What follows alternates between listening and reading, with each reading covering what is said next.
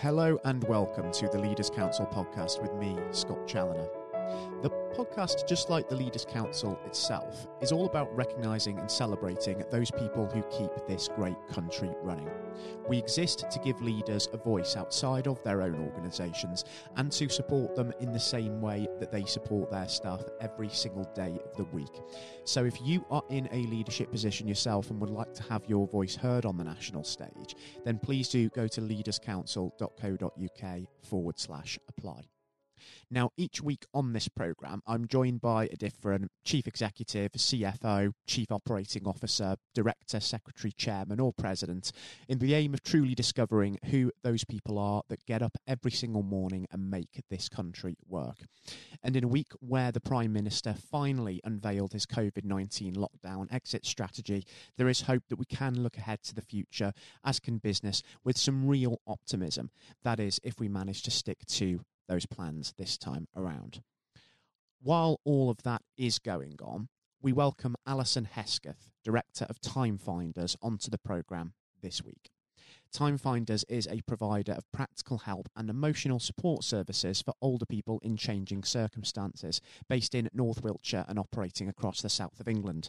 TimeFinders also offers a full advocacy service to help elderly people make important decisions about their future if they are to become unwell or lose capacity to make decisions for themselves.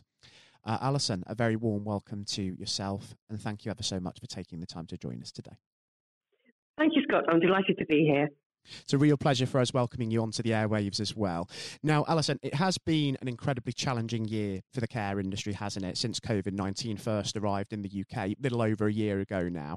And I feel it would be remiss of me if I didn't ask you just to what extent this whole pandemic has affected you and your organisation first and foremost. Yes, well, the first lockdown, of course, everything stopped. Although, as an organisation that helps people to move, we did have a client with a completion date. So we were working during the first 2 weeks of lockdown, which was a very, very strange experience with literally nobody else around at all. For our clients in residential care, I can only say that it has been devastating. There is an assumption that everybody in care has dementia, and there is an uncomfortable feeling that people therefore think that people with dementia aren't really going to notice what's going on. And I'm really glad to see more effort being put into, or more recognition of how difficult it has been for those people in care, whether or not they're living with a cognitive impairment, to be isolated from friends and family for such a long time. We've certainly seen a deterioration in our clients that we've not been able to visit regularly throughout the period, and certainly our anecdotal evidence from family members have also had that difficulty. What's been particularly hard, I think, is the inability to allow families to be with somebody right at the end of their life, even if they weren't dying of the COVID infection. And I fear that, there are a lot of people that have had a very traumatic time at the end of a loved one's life that is going to affect them very deeply. It is, for sure. It's been an incredibly challenging period for those in care and indeed their families. But just going back to something that you said during that, do you think that perceptions of the care industry are beginning to change as a result of what's been coming out of the sector during COVID? And do you think that's a positive change, if so, or maybe more negative? I think at the very start, it was almost wholly negative. And I think that the residential care sector is going to have a big job in building up people's confidence in care homes again. We can look back and we can understand what's happened. I do personally believe we need to examine and have a sensible discussion about what happened. This shouldn't be about blame. Because we're never going to get to the truth of what happened if people are casting around for somebody to scapegoat.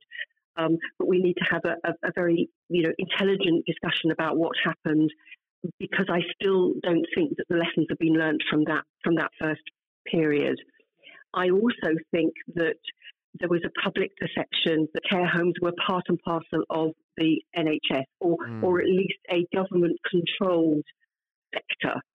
And of course, the realisation that there are all these care homes that are independent, that they are businesses, they are charities, they're voluntary organisations, they're small businesses, larger businesses.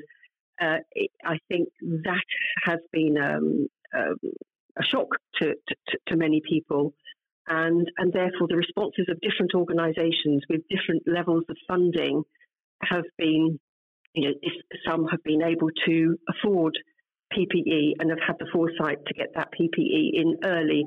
Others have not been quite so on the ball. We need to understand why and what can be done to help them, recognise how things have got to change if there's a future pandemic or if we get various different COVID variants. So I think that it has been very negative. I think that care homes are trying desperately to reassure people about the level of care. And I think one thing that is recognised, I hope, is the unbelievable dedication that individual carers have shown. Individual carers have perhaps come out of this better than care home managers and care home owners. That might be a bit controversial to say, but from our perspective, the feedback that we're getting is there is universal admiration for the dedication of carers, some of whom have literally moved out of their own home and moved into the care home. They've slept on floors, in order to not risk bringing COVID into a care home. And, given the low status of carers in this country, we owe them an enormous amount of thanks for that. It's an incredible amount of dedication and leadership that these people have taken upon themselves, isn't it? And over the last few months on the programme, we have been actively trying to find that silver lining in what has been a dark and dense cloud over all of us. And the commitment that they've shown has been an incredible positive. It's that sense that when the chips are down in times of adversity, people are really bringing the best out in themselves, aren't they, in that sense? Yes, the vast majority, and I think, and I think that is something that can be positive. We've also relearned about basic hygiene. I was staggered to learn that the incidence of norovirus, which every single year care homes and hospitals and schools are closed because of norovirus. That the rate of norovirus has dropped by something like 85%.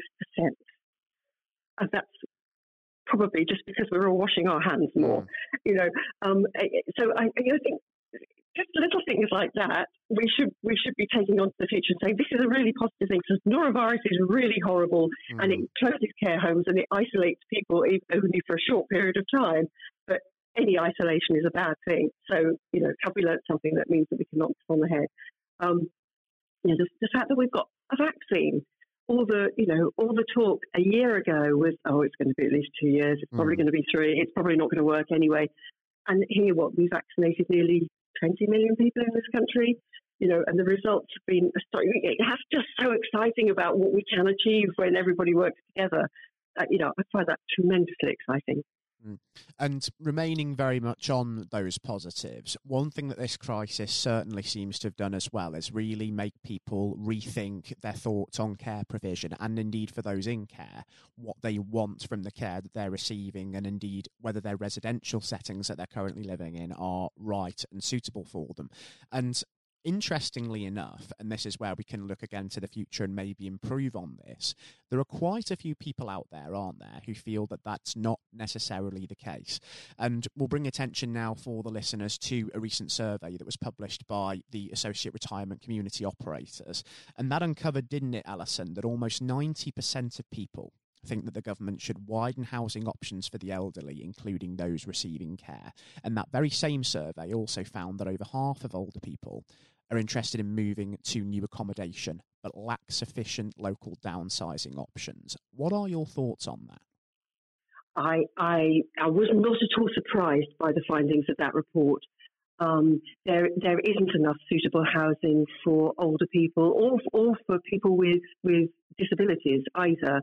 And a lot of the government policy has been about encouraging and enabling young people at the start of their housing ownership, if you like, to be able to buy or to rent suitable accommodation without actually realising that there is a very large cork in the top of the bottle, and that is a large number of older people living in homes that are too large for them, that they actually want to move out of. I don't think anybody should go around, pointing at an older person and say, "You live in a home. You've got to move to somewhere smaller."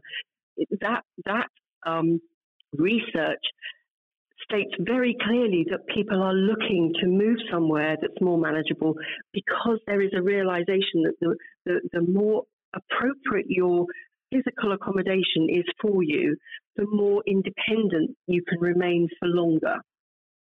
And that, coupled with the fact that undoubtedly people are frightened about moving into care. Most people, when you ask them, do not want to have to move into care, or even worse, be put into care. And there are some brilliant domiciliary and living care providers. Not all are great. Some are absolutely marvellous. Who can enable somebody to live in their own home. It may not be the home that they're living in right now, but to live in their own home for as long as they live. And that's what most people want. But that takes planning and it takes forethought, and it does take government policy. And I think if you look at people in rural communities, it's very difficult to find accommodation in your own community that you could move to.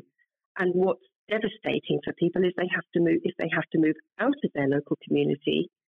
And it's very difficult when you're in your late 70s, 80s, 90s to build a new community around you when you're somewhere completely new, even if it's only 15 minutes down the road. So the whole provision of housing for the elderly, I think, again, could be a very, very exciting prospect, because it takes the cork out of the bottle. It releases those family houses, which in turn releases the more, the smaller accommodation, which in turn enables, younger people to move into the right accommodation. I think it's a bonus all the way around. Certainly for the retirement community sector, it is important to assess that demand, isn't it, in rural and village locations where there tend to be an older demographic. And expanding provision in town and city centre settings is equally as important. But the government, as you say, can really step in and help make that happen. It can encourage the development of a wide range of housing options for elderly people, including those where care is available for those who need it. But there's also more that they can do as well. Yes, I do. And I think it's worth remembering that a housing development that's suitable for an older person is suitable for somebody with disabilities. And, although that's not my area of expertise, I know simply from working with communities to help create dementia-friendly communities, once you've got a dementia-friendly community, that is more friendly for people with physical or other mental disabilities. It's better for young parents and children in pushchairs. It benefits the whole community. So the concentration on making housing of whatever sort suitable for people is enormously important. And I think the government's missing a trick if it doesn't make that part of this rebuilding our way out of the COVID economic crisis. It ties into the green agenda as well, of making sure that homes are as near as possible carbon neutral and don't contribute to light pollution. All sorts of things. There's a fantastic opportunity for somebody with a bit of creativity to get involved here. It's critical, isn't it? Because if we look at this situation in the context of the current pandemic as well, you could argue that issue of suitable housing does have an impact on people's mental health, and it increases the likelihood of older people maybe suffering physical accidents at home, them having to go to hospital perhaps, and then a greater risk of them maybe contracting COVID. From your experience, do you think that there has been a mental health issue among older people in recent months relating to this problem? Undoubtedly. The lack of physical touch has been massive. I think it's had a massive effect on people, and you could, when we have been allowed to visit some of our clients in residential care who do have cognitive impairments, the desire they have just to hug you, or just to lean against you, or just touch your hand, which of course you're not allowed to do. It's really, really difficult to prevent that happening. It's devastating, and the idea that after the 8th of March we'll be allowed to hold somebody's hand. Well, that's that's going to open the floodgates. There is some light at the end of the tunnel that we're starting to see now, isn't there, with the publication of Boris Johnson's exit strategy from lockdown this week. With that in mind, do you think that we can start to afford to be optimistic about the future? Yes, I do. I suppose I'm optimistic by nature, but I think there have been some real positives to weigh against the devastation of the COVID pandemic. I think that it's a difficult topic, but people are more inclined now to talk about end of life and what they want in end of life care. It's brought up the agenda. Do you want to be resuscitated? Do you want to have artificial ventilation? And that might sound like morbid subjects, but actually, again, from our work and our advocacy work, we know that people who are given the safe space to talk about those issues and to discuss their feelings and to have their opinions recorded somewhere gives an enormous peace of mind. They know that, should they be unconscious and unable to say what they want, that their wishes are clearly recognised. And that takes away a lot of fear from people. So I think that is a positive.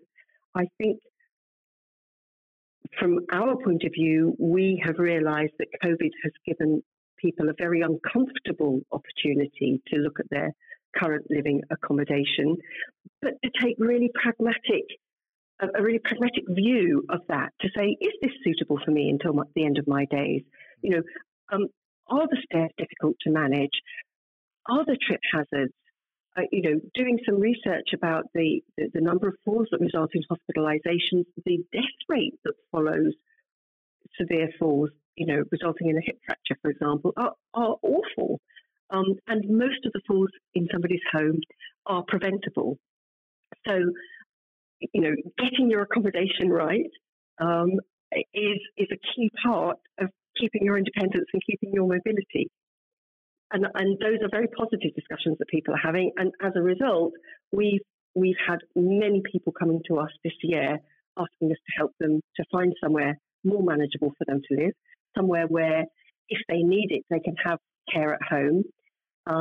Many of them don't need that at the moment, but they're looking ahead and saying, right, well, if I do need care, I want it to be in my own home. So I want to make sure wherever I move to is suitable. And then, us helping them with that downsizing process and getting them settled in. And just talking about TimeFinders in a little bit more detail for a moment, I believe the establishment of your organisation initially came from a very personal experience relating to this problem, the lack of downsizing options, didn't it? Because was it when your mother was in her late 70s and needed help downsizing to a more manageable residence, yet there was a distinct lack of such services? That was ultimately how it all came about, wasn't it? It was, my mother and I, managed the process between us. And at the time we thought, I was working full time and commuting and had 2 young children. And we thought, this is daft. There must be somebody who can help us. And I looked around and there was really nobody offering that sort of service. And I didn't think about it again really for another sort of 7 or 8 years until back after her death. And a very good friend who got to know my mother came to me and said, look, much as I love my mother, if I have to spend more than half an hour in her company helping her sort out her stuff to move house, I think I'm probably going to scream. Do you think there's something you can do? And looking around again, there was nothing available.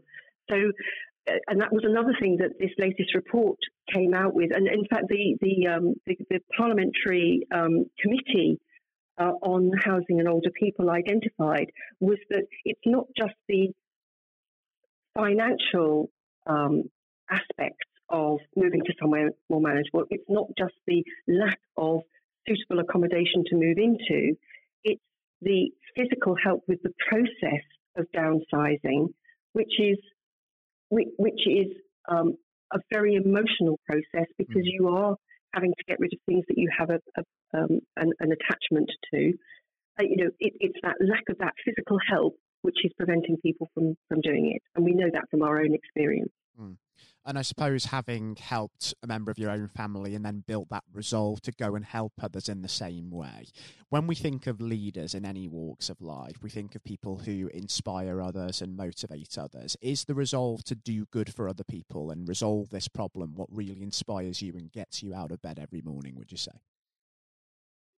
I would say that the job satisfaction that I get now is bigger and better than anything I've ever experienced. And, and I worked in the voluntary sector before I started TimeFinders. So there were lots of highs there as well.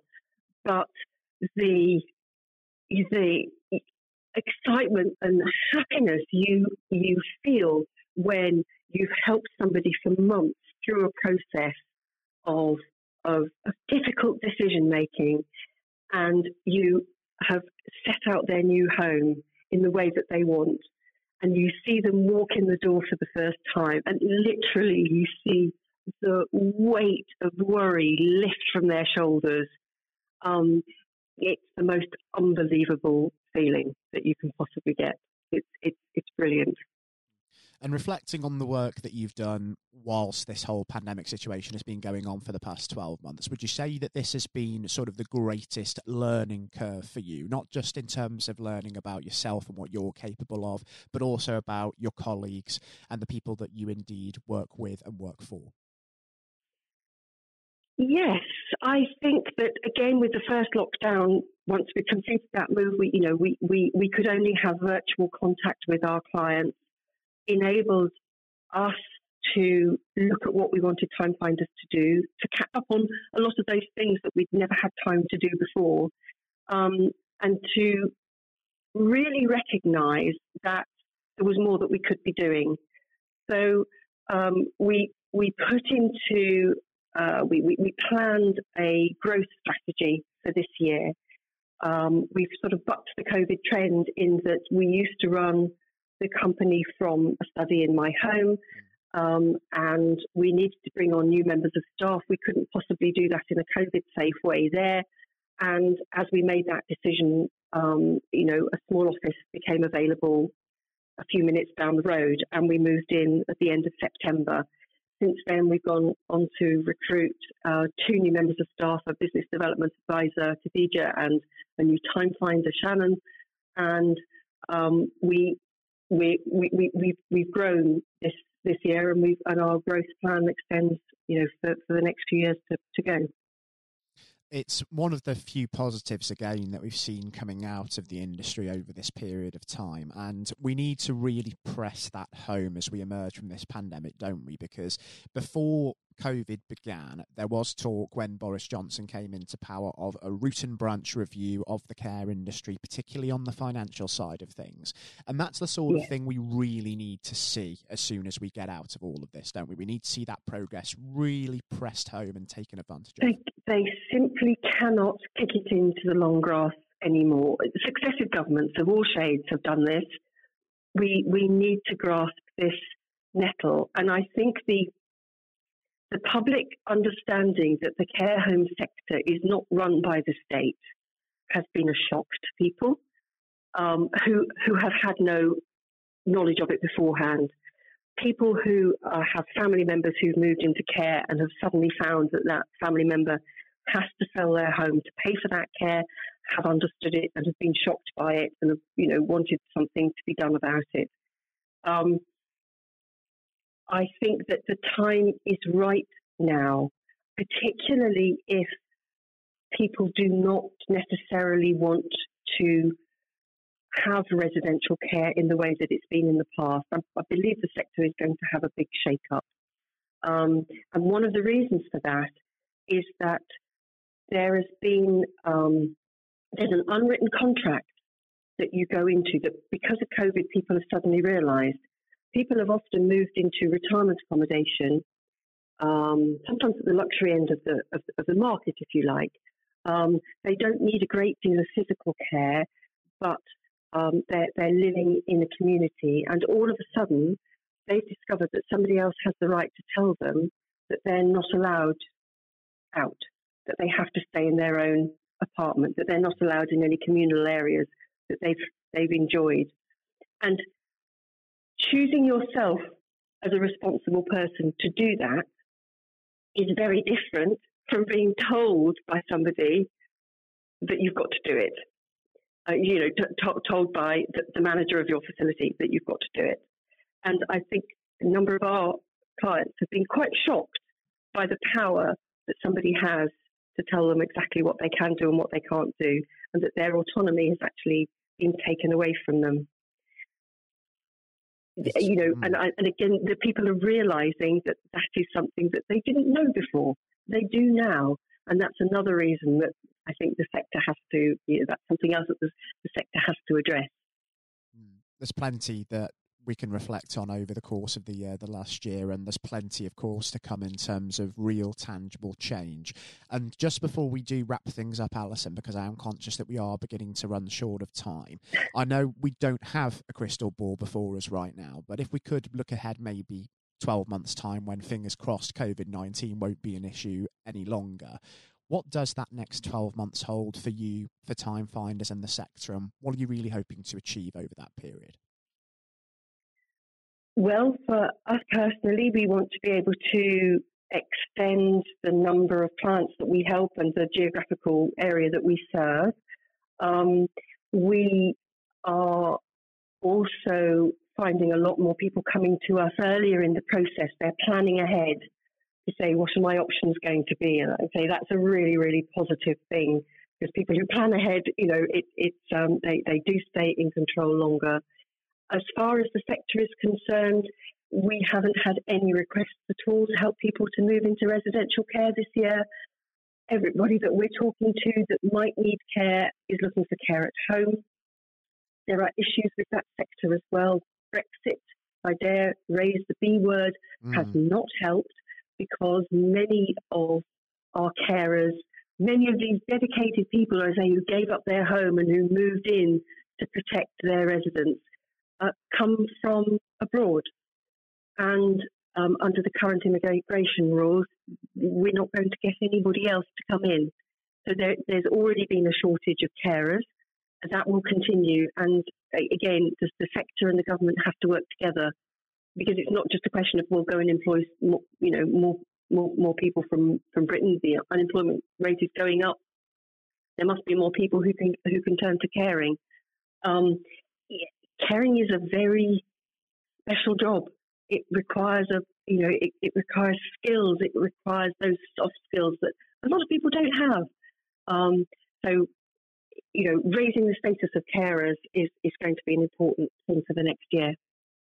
It is. The government has to not just entice carers, prospective carers, that is, into the sector, but it's also important for people to actually realise that it's not an unskilled profession.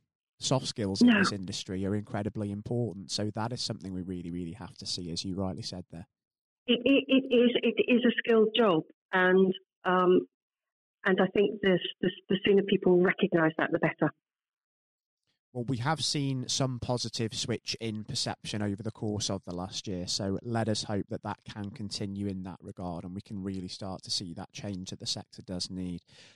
Alison, I have to say, it's been a real eye-opening experience welcoming you onto the programme with us, and a real pleasure having you join us.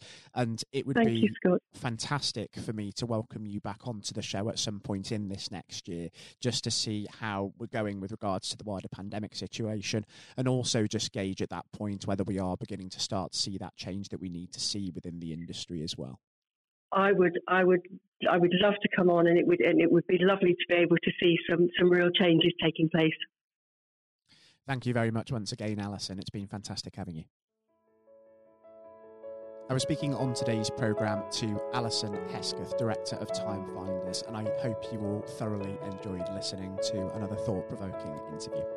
Until next time, since sadly all of the pubs and wider hospitality establishments remain closed, I will be sat in my front room and raising a glass to outstanding leadership, and hopefully I can reoccupy my usual corner in the Westminster Arms soon. I'm hearing, following this week, that I may only have to wait until May the 17th at the earliest for that to come round, so let us just keep our fingers crossed that it proves to be the case. Remember, in the meantime, until the 28th of March, when we can venture outside again, please stay home where you can, protect others, because it does make a real difference in saving lives during such a trying time. Take care, all of you, and goodbye.